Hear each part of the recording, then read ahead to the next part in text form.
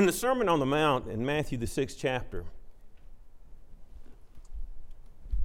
we see Jesus telling the people to not be anxious about whether or not they will have food to eat or clothes to wear. And he has them to consider the birds of the air and how God makes sure that they are fed, and the lilies of the field, and how they are gloriously arrayed by God. And he asked them, are you not worth more than they? Are you not worth more than the birds of the air that God makes sure is fed each and every day? So then how much more will he make sure that you are provided the food and clothing that you need? And in Matthew, the 6th chapter, beginning in verse 31, he goes on to say, therefore do not worry, saying, what shall we eat, or what shall we drink, or what shall we wear? For after all these things the Gentiles seek. For your heavenly Father knows that you need all these things. But seek first the kingdom of God and his righteousness, and all these things shall be added to you. So if we are seeking first God and his kingdom, then he has promised that all these things that we need in this life, the food, the clothing, the shelter, everything we need will be provided for those that are seeking him and his kingdom first in their lives. And certainly putting him first includes being willing to work. Part of putting him first in his kingdom is being willing to work and strive to do our best at whatever our hand finds to do. And as we do that and we serve him, he has promised that he will provide for us. We don't have to worry. Our needs will be cared for if we are seeking to put him first. And we need to have that trust in God, that he is going to provide for us. We don't have to worry about those things. Certainly all of us here can say that God has kept his promise. We all have been richly blessed by God, both spiritually and physically. We have been blessed spiritually beyond what we can ask or think through Jesus Christ, who God sent to this earth to pay the penalty for our sin by being crucified on the cross and shedding his blood and suffering and dying on that cross so that we can have forgiveness of our sins and eternal life with him in heaven. He has blessed us beyond measure spiritually through his Son, Jesus Christ. And because of this, as we see in Ephesians 3 and verse 21, to God be the glory in the church and in Christ Jesus to all generations, forever and ever. Amen. God also has blessed us physically with many things in this life, far beyond what we need. We live in a nation of plenty. Materially speaking, we are the richest nation on this earth. Take us and our possessions and put us in most nations on this earth, and we all would be considered rich and wealthy.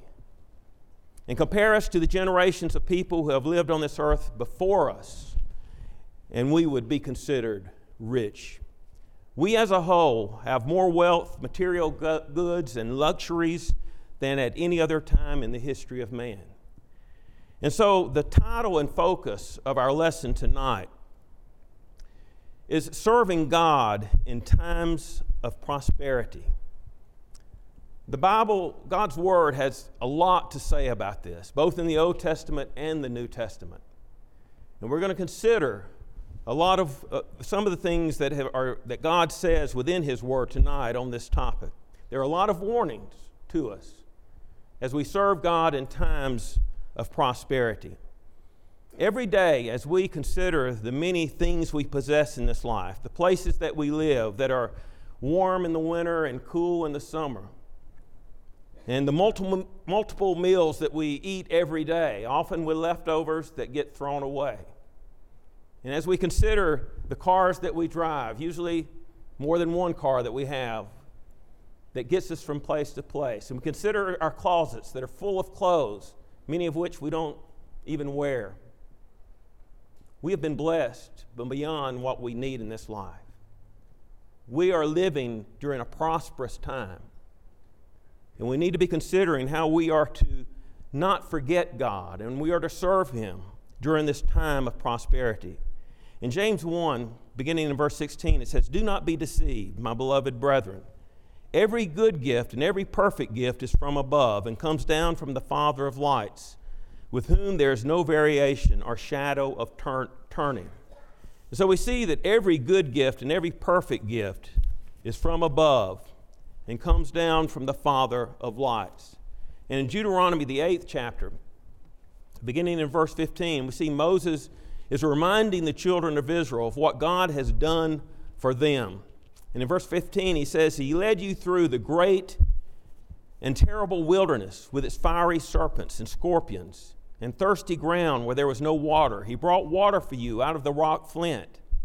In the wilderness, He fed you manna, which your fathers did not know, that He might humble you and that He might test you to do good for you in the end.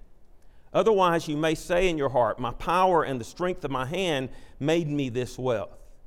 But you shall remember the Lord your God, for it is He who has given you power to make wealth, that He may confirm His covenant which He swore to your fathers as it is this day. So we see that God gave the children of Israel this manna in the wilderness. It says to humble them and to test them so that they would do good, so it would do good for them. It would mold them and help them, humble them to the point that they would put their trust in God and recognize their dependence on God. And as they did that, they would not forget Him and remember that they were dependent and completely dependent on Him for the things that they have in this life.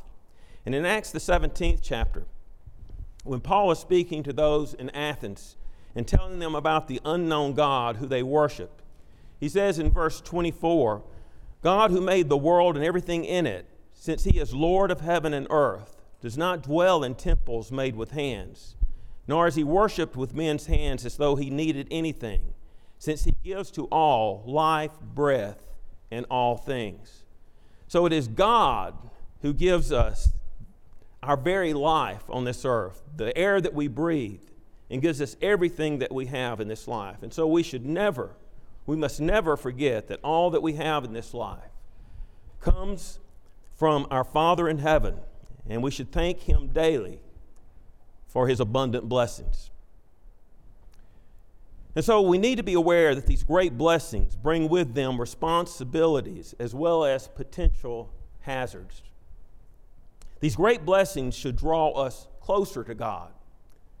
And when we recognize and don't forget that all that we have in this life is from God, and we use our blessings to glorify Him, they do draw us closer to Him. But over and over in the Bible and in the history of man, we see that when man is prosperous with regard to the material things of this life, we tend to drift away from God and forget God. The need for God is blurred in our minds. We think more about the things and affairs of this life rather than what we think about God. And we think more about the here and now than we do about our eternal destiny after our life here on this earth. And so when we're prosperous and we get so engrossed into the things that we're doing in this life and the things that we possess, we can forget God. Moses warned Israel of this danger in Deuteronomy, the 8th chapter, beginning in verse 11, where it says, Beware that you do not forget the Lord your God by not keeping His commandments, His judgments, and His statutes, which I command you today, lest when you have eaten and are full and have built beautiful houses and dwell in them, and when your herds and your flocks multiply, and your silver and your gold are multiplied, and all that you have is multiplied, when your heart is lifted up, and you forget the Lord your God who brought you out of the land of Egypt from the house of bondage. So we see that Moses warns Israel of this danger, that when they go into the land that God has promised them, and they build the beautiful houses, and they multiply their herds and their flocks, and their silver and their gold, they would forget God. Forget that it was God who had given them all these things, and forget their dependence on Him. And we see that Israel did forget God. When things were going well and Israel was prospering, they would forget God and would use the things that they had to transgress God's laws rather than use them to glorify God. Over and over during the period of the Judges, we see Israel constantly going through this cycle of serving God and becoming prosperous, and then they would allow their prosperity to cause them to forget God and worship their things rather than the God who gave them all these things. And today we face the same danger. If we honestly look at ourselves and certainly at the society we live in, we will see the same things occurring in our lives and in the lives of those around us that occurred in the lives of the Israelites during times of prosperity. How often each day does our mind turn toward God and our dependence on Him? How often do you think about God and your dependence on Him for everything we have in this life? How often are we thinking of how we will use the things we have to glorify God through service to others, rather than how we can use what we have to satisfy our own desires? How often are we thankful and fully content with what we have rather than wishing we had more and trying to figure out ways to get more, to improve what we have, to increase what we have?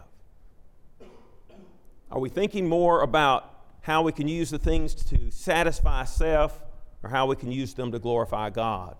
Working hard as we're commanded, as we see in 2 Thessalonians 2 and verse 10, and enjoying the good fruits that comes from our labor is a gift from God, as we see in Ecclesiastes. This is repeated several times in Ecclesiastes, in chapter 2, verses 24 and 25, and chapter 3, verses 12 and 13, and also in Ecclesiastes 5 and verses 18 and 19. We see here that the preacher, the son of David, the king in Jerusalem, who many believe is Solomon, says in verse 18, "Here is what I have seen. It is good and fitting for one to eat and drink and to enjoy the good of all his labor in which he toils under the sun, all the days of his life, which God gives him, for it is his heritage. As for every man to whom God has given riches and wealth, and given him power to eat of it, to receive his heritage and rejoice in his labor, this is the gift of God." So we need to always remember that all these things that we have in this life that give us joy, that bring us pleasure, it is a gift of God that we can enjoy these things. And when we're enjoying them, when we're eating our meals, when we're out there enjoying the recreation that we engage in and all the things that we do, we need to recognize and remember that it is God who gives us the strength, the intellect to do these things. And we need to be thankful to our God for this gift. So as we enjoy the fruits of our labor, we must always remember that it is God who gives us the opportunity, ability, and strength to work, and that the fruits of our labor are a gift and blessing from Him. And this is vital, this is key and vital to maintaining the proper perspective in life, realizing that everything that we possess in this life and our ability to enjoy it is a gift from God. He is the one who makes it all possible. Everything we do in this life, everything we have and everything we do, enjoying the things that we have, is a gift from God. He is the one that has made it possible. And we need to make sure we never forget that it is God who has provided us with all these things. The danger is that when we are prosperous, which we are all prosperous, we will become proud and forget God who blessed us with all these things. Rather than thinking of God who gave us all these things, we pat ourselves on the back and we begin to think too highly of ourselves. We become proud. And we say to ourselves, "Look at all that I've been able to accomplish. Look at this house that I have. Look at these cars that I have. Look at the great job and all the things that I've accomplished in this life." And we become proud. We think highly of ourselves and we forget God. And rather than using these things to glorify God, we use them for our own glory and to satisfy our own selfish desires. In 2 Chronicles, the 26th chapter, we have the example of King Uzziah, who became proud and ignored God's command when God had blessed him with great prosperity. In 2 Chronicles 26, beginning in verse 3, it says, "Uzziah was 16 years old when he became king, and he reigned 52 years in Jerusalem. His mother's name was Jechaliah of Jerusalem. And he did what was right in the sight of the Lord, according to all that his father Amaziah had done. He sought God in the days of Zechariah, who had understanding in the visions of God. And as long as he sought the Lord, God made him prosper. And also in verse 8 of that same chapter, it says, also the Ammonites brought tribute to Uzziah. His fame spread as far as the entrance of Egypt, for he became exceedingly strong. And in verse 15 of that same chapter, it says, and he made devices in Jerusalem, invented by skillful men, to be on the towers and the corners, to shoot arrows and large stones. So his fame spread far and wide, for he was marvelously helped till he became strong. So God had made Uzziah strong and prosperous. But as we go on in this chapter, in verse 16, it says, but when he was strong, his heart was lifted up to his destruction. For he transgressed against the Lord his God by entering the temple of the Lord to burn incense on the altar of incense. So Azariah the priest went in after him, and with him were 80 priests of the Lord, valiant men. And they withstood King Uzziah and said to him, it is not for you, Uzziah, to burn incense to the Lord, but for the priests, the sons of Aaron, who are consecrated to burn incense. Get out of the sanctuary, for you have trespassed. You shall have no honor from the Lord God. Then Uzziah became furious, and he had a censer in his hand to burn incense. And while he was angry with the priests, leprosy broke out on his forehead before the priest in the house of the Lord, beside the incense altar. And Azariah, the chief priest, and all the priests looked at him, and there on his forehead he was leprous. So they thrust him out of that place. Indeed, he also hurried to get out, because the Lord had struck him. King Uzziah was a leopard until the day of his death. He dwelt in an isolated house because he was a leper, for he was cut off from the house of the Lord. Then Jotham his son was over the king's house, judging the people of the land. So even though Uzziah had started out right, he did what was right in the sight of the Lord. And God had made him to prosper and made him exceedingly strong, so that his fame spread far and wide. We see that because of that, he became proud and was lifted up, and he transgressed the law of God. And as a result of that, he was struck by God with leprosy.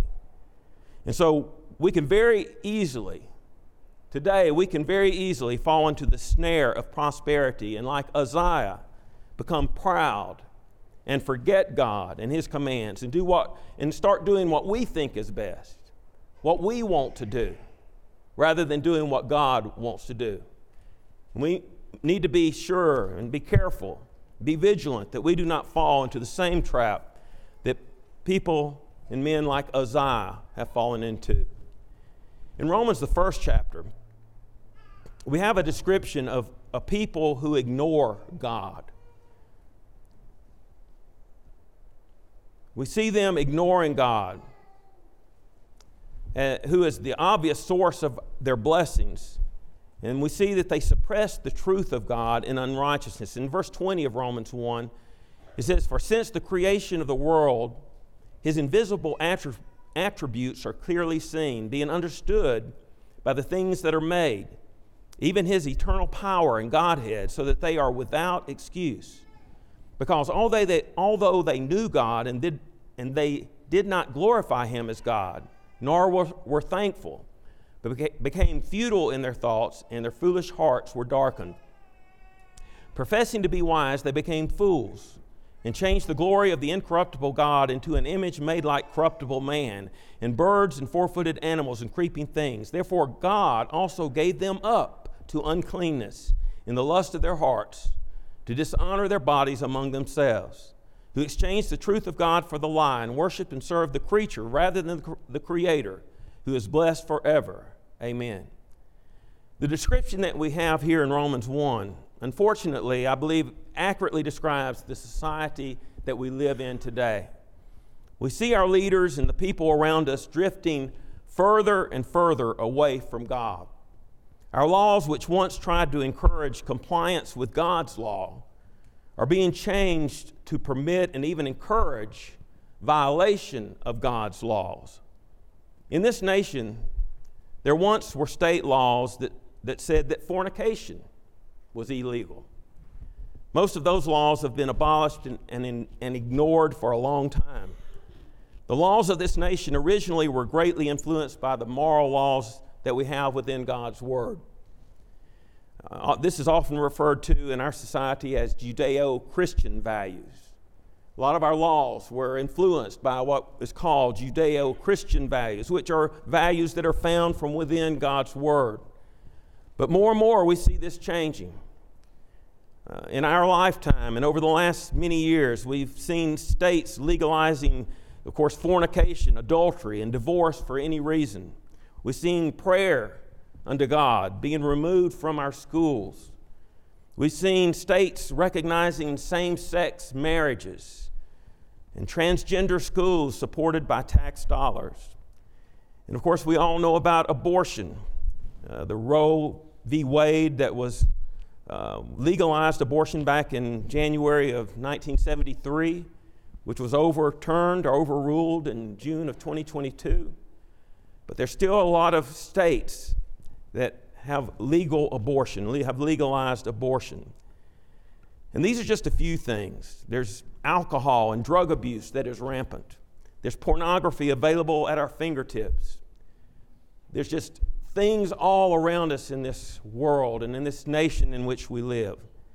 And I'm afraid that we as a nation, a most prosperous nation, are precipitating our own demise, just as other prosperous nations in history who have gone before us.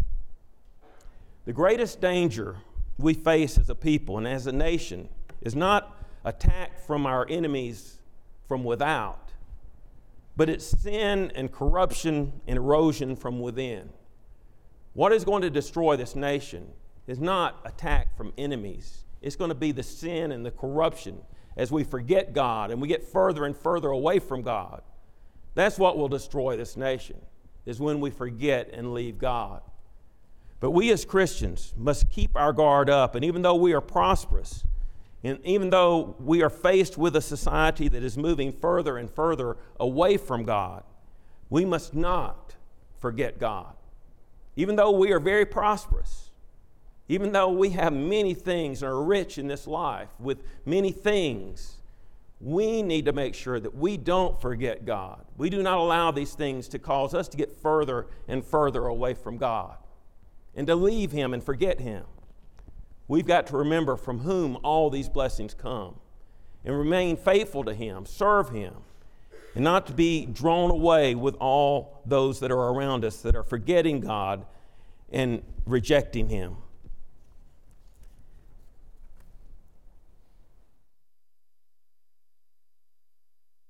Even though the worship of graven images made by man of wood, silver, or gold is not as prevalent today as it was in times past, that does not mean that idolatry is not prevalent and rampant within this world, for it certainly is. Idolatry begins within the heart of man. This has always been the case. In Ezekiel, the 14th chapter, the elders who came to consult with Ezekiel pretended to want to seek God, but they had idols in their heart. In Ezekiel 14, beginning in verse 2, it says, "And the word of the Lord came to me, saying, Son of man, these men have set up their idols in their hearts, and put before them that which causes them to stumble into iniquity. Should I let myself be inquired of at all by them?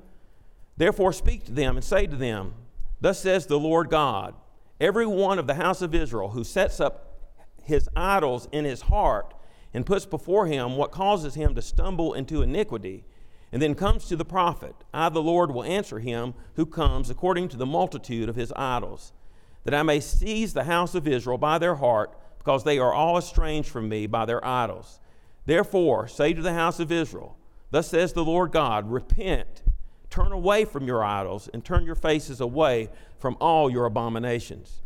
And then later in Ezekiel 33, verses 31 and 32, God explains to Ezekiel that the hearts of the people were not pure, but were only concerned with seeking their own personal gain. And the same is certainly true today. Idolatry within the hearts of men and women today is rampant. Obsession with material things, entertainment, and recreation is rampant within the world today, and certainly within this most prosperous nation in which we live. How many today are more concerned with the football game on Saturday than they are on worshiping God on Sunday? How many today are more concerned with planning out all the fun things they're going to do while they're traveling on their vacation than they are with making sure that they have a plan for worshiping God with the saints in the area where they will be traveling while they're on vacation?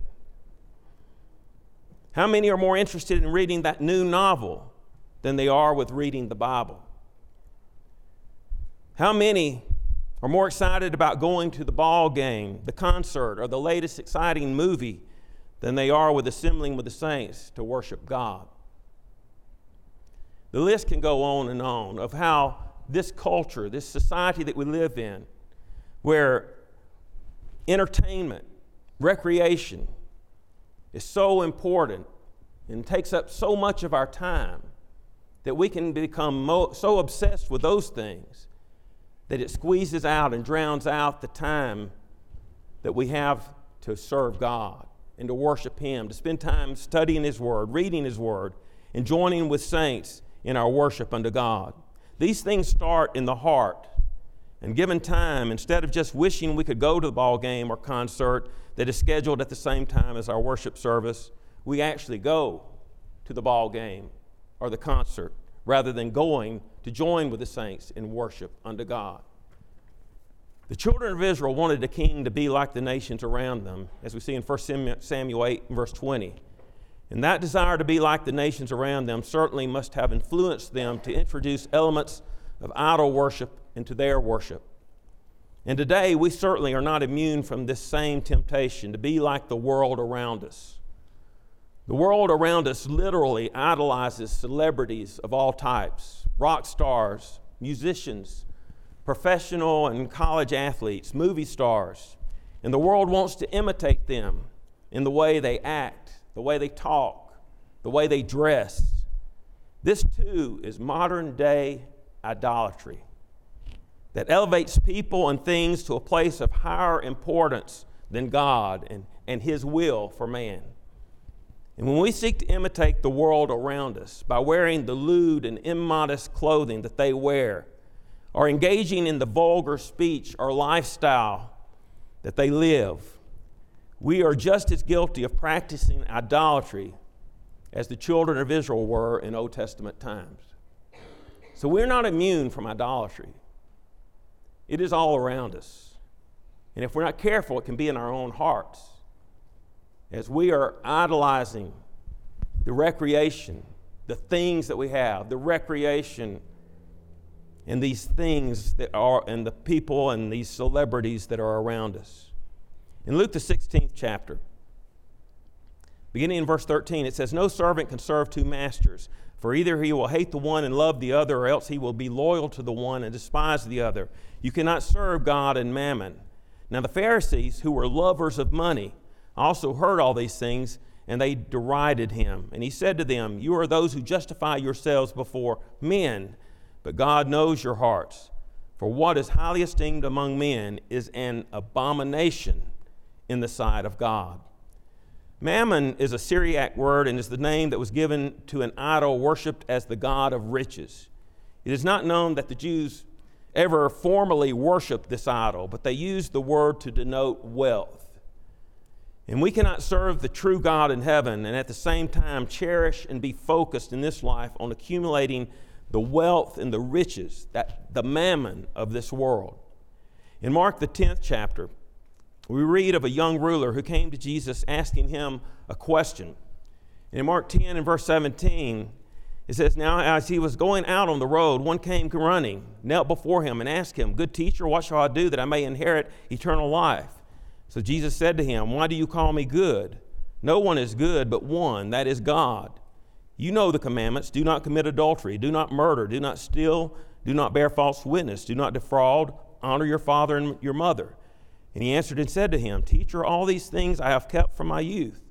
Then Jesus looked at him, loved him, and said to him, 'One thing you lack. Go your way, sell whatever you have, and give to the poor, and you will have treasure in heaven. And come, take up the cross, and follow me.' But he was sad at this word and went away sorrowful, for he had great possessions. Then Jesus looked around and said to his disciples, "How hard it is for those who have riches to enter the kingdom of God." And the disciples were astonished at his words. But Jesus answered again and said to them, "Children, how hard it is for those who trust in riches to enter the kingdom of God. It is easier for a camel to go through the eye of a needle than for a rich man to enter the kingdom of God." And they were greatly astonished, saying among themselves, "Who then can be saved?" But Jesus looked at them and said, "With men it is impossible, but not with God, for with God all things are possible." So we see in this passage the story of the rich young ruler. They are speaking to Jesus that one who is rich with the goods of this life, which we all are, is at high risk of not following Jesus, not being willing to give up everything we have to follow Jesus. Are we willing to give up everything we have to follow him? That these things that we have mean nothing. We've got to follow him. We've got to use these things to follow him. They don't belong to us. They belong to God. We're to be using them to serve God and follow Jesus. So there are great risks for all of us who are prosperous in this life, which we all are, that we can reject God. We can forget God. And that's what's very clear here. That it's going to be hard for a rich man to go to heaven. We're all rich men. We're going to have to be vigilant. We're going to have to be on the alert to make sure that these things in life, the things we possess, the recreation, all the things that are around us that eat up our time, do not cause us to forget God and reject him. We've got to make sure that we're putting him and his kingdom first in our lives, using these things that he's given us to serve and glorify him rather than just to satisfy our own selfish desires. Jesus makes it very clear that those who have great possessions and riches in this life are at great risk of trusting in those riches so much that they will not trust and follow God and his Son, Jesus Christ. We see men in the Bible who were rich with great possessions in this life, who remained faithful to God. Men like Abraham, Isaac, Jacob, and Job. But we also see men like Solomon, who, although blessed by God with great wisdom, wealth, and power, broke every warning that God had given to Israel regarding the kings who they would set over them when they possessed the land that God gave them. In Deuteronomy 7, and I'm not going to read all of this for lack of time tonight, but in Deuteronomy 7, 14, verse 20, we see that the instructions that God had given to the children of Israel through Moses was that the kings that they set over them when they went into the land should not multiply horses for themselves, and they were not to multiply wives for themselves, and they were not to multiply silver and gold for themselves. But what were they to do? They were to write for themselves a copy of the law in a book from the one before the priests and the Levites. And they were to take that and read it every day of their life. They were to read from that book of the law every day of their life, that they may learn to fear the Lord their God and be careful to observe all the words of this law and these statutes, that the king's heart may not be lifted up above his brethren, and that he may not turn aside from the commandment to the right hand or to the left, that he may prolong his days in his kingdom, he and his children in the midst of Israel. This was the instruction given for the king that would be over the children of Israel, the kings. They weren't to multiply these things. Why? Why were they not to do that? Because it will cause them to forget and reject God. But what were they to do? They were to make a copy of the law and read it every day so they would remember their dependence on God. And that's what we have to do. Those of us that have the riches of this life, we've got to make sure that we are in God's Word. So we remember our dependence on him and remember that everything that we have comes from him. We see that Solomon broke every one of these warnings given by God. In 1 Kings 10, we see that Solomon traded extensively in horses with Egypt, and he greatly multiplied silver and gold. And in 1 Kings 11, we see that he multiplied wives. And again, for lack of time, I'm not going to read through all of this. But we see that he had 700 wives, princes, and 300 concubines. And his wives turned away his heart. And so it was so, when Solomon was old, that his wives turned his heart after other gods. And his heart was not loyal to the Lord his God, as was the heart of his father David. And so we see in verse 11 of 1 Kings 11, it says, "Therefore the Lord said to Solomon, because you have done this and have not kept my covenant and my statutes, which I have commanded you, I will surely tear the kingdom away from you and give it to your servant." But he didn't do this in the days of Solomon. He did it at the hand of his son because of David. He says, "However, I will not tear away the kingdom. I will give one tribe to your son for the sake of my servant David and for the sake of Jerusalem." So we see that in Solomon's latter days, he rejects and is not loyal to God because of all these great possessions that he had. And so if one as great as Solomon, as wise as Solomon, can fall away, certainly we need to be aware that we can do the same if we're not vigilant and on the alert. It's sad to see the decline in Solomon's loyalty to God in the later years of his life. No king, no man ever had greater opportunity to accomplish wonderful things for his people than Solomon. The conduct of Solomon during his declining years should teach us that we must ever be vigilant to maintain our trust in God and not trust in riches, prestige, and power that we may come to possess in this life. We must not let the world enter and rob our heart and life of God. If one as wise as Solomon could have his heart turned away from the Lord, certainly it can happen to us as well. We should follow the admonition that David gave to his son Solomon in 1 Chronicles 28 in verse 9, where he said, "Know the God of your father and serve him with a loyal heart and with a willing mind, for the Lord searches all hearts and understands all the intents of the thoughts. If you seek him, he will be found by you, but if you forsake him, he will cast you off forever." And so rather than letting our prosperity draw us away from God, we should use our prosperity to glorify God. In Ephesians 4 and verse 28, it says, "Let him who stole steal no longer, but rather let him labor, working with his hands what is good, that he may have something to give him who has need." So we're to labor with our hands so that we have something to give to those that have need. That's why we work with our hands, is so we can give to others. Not just so we can accumulate things for ourselves, but so that we can give to others. 1 Timothy 6, verses 17 through 19 says, "Command those who are rich in this present age not to be haughty, nor to trust in uncertain riches, but in the living God, who gives us richly all things to enjoy.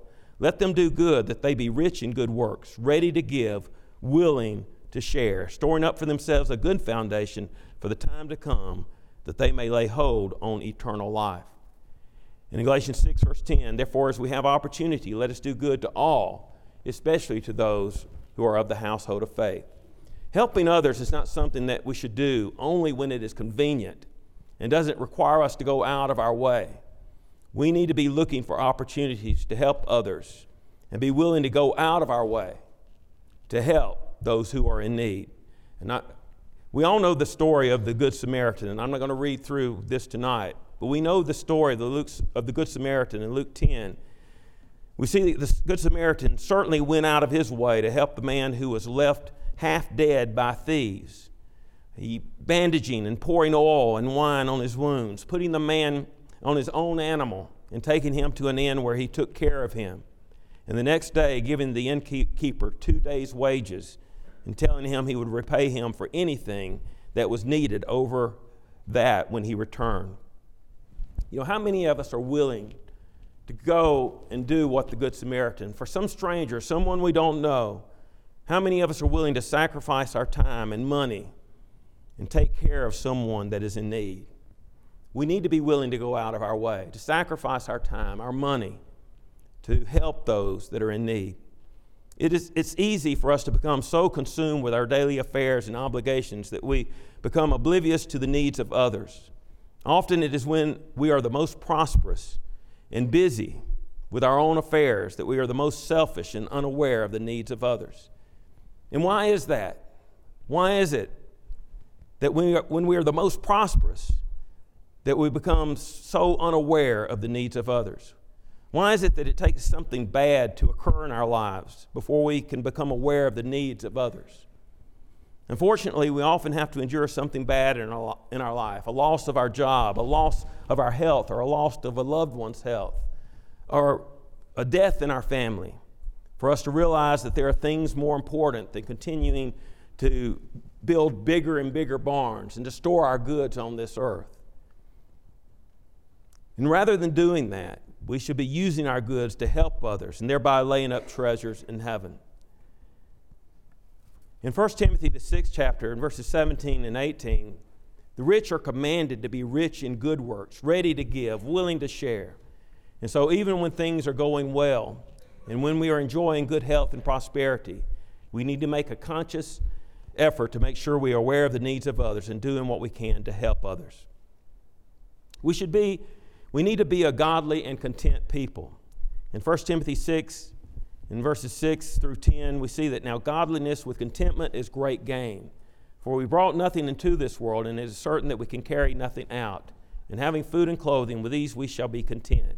But those who desire to be rich fall into temptation and a snare, and into many foolish and harmful lusts, which drown men in destruction and perdition. For the love of money is a root of all kinds of evil, for which some have strayed from the faith in their greediness and pierced themselves through with many sorrows. We must be content with what we have, regardless of our state, whether we're rich or poor. We need to be happy and satisfied with what we have and not be constantly seeking more and more. Our riches and prosperity with which we have been blessed can become a snare to us and cause us to fall away from the faith if we've become consumed with gaining more and more in this life. In Ecclesiastes 9 and verse 10, it says, "Whatever your hand finds to do, do it with your might, for there is no work or device or knowledge or wisdom in the grave where you are going." So we need to work hard at the honest vocation that we have chosen or has been given to us, and then be content with the fruits of our labor, whatever they may be, and use these fruits of our labor to serve others while on this earth, because we can't take our riches with us. Let's not wait for a tragedy or crisis to come in our lives to kick us into our senses and cause us to recognize our dependence on God. Let us be a people who will serve God in both prosperity and adversity. In Philippians, the 4th chapter, beginning in verse 11, it says, "Not that I speak in regard to need, for I have learned in whatever state I am to be content. I know how to be abased, and I know how to abound. Everywhere and in all things I have learned both to be full and to be hungry, both to abound and to suffer need. I can do all things through Christ who strengthens me." So just as Paul, we need to learn to be content, regardless of our state, whether we're rich, whether we have many possessions, or if we're poor. We need to be content in using what we have to serve and glorify God. We must never forget God in whatever state we're in. And we must not let our society, as it draws further and further away from God, to draw us with it. It can happen before we know it if we are not careful and are not vigilant. And instead, we should be trying to draw others closer to God by the lives that we live from day to day, using the abundant blessings that God has given us to bring glory and honor to Him. If there are any here tonight who have a desire to be born again by believing and confessing your faith in Christ, that Jesus is the Son of God, repenting of your sins and being baptized into Christ for the remission of your sins, or if you have already done this and have a need to confess your sins publicly and ask for the prayers of the brethren here, you will have the opportunity to do that now while together we stand and sing.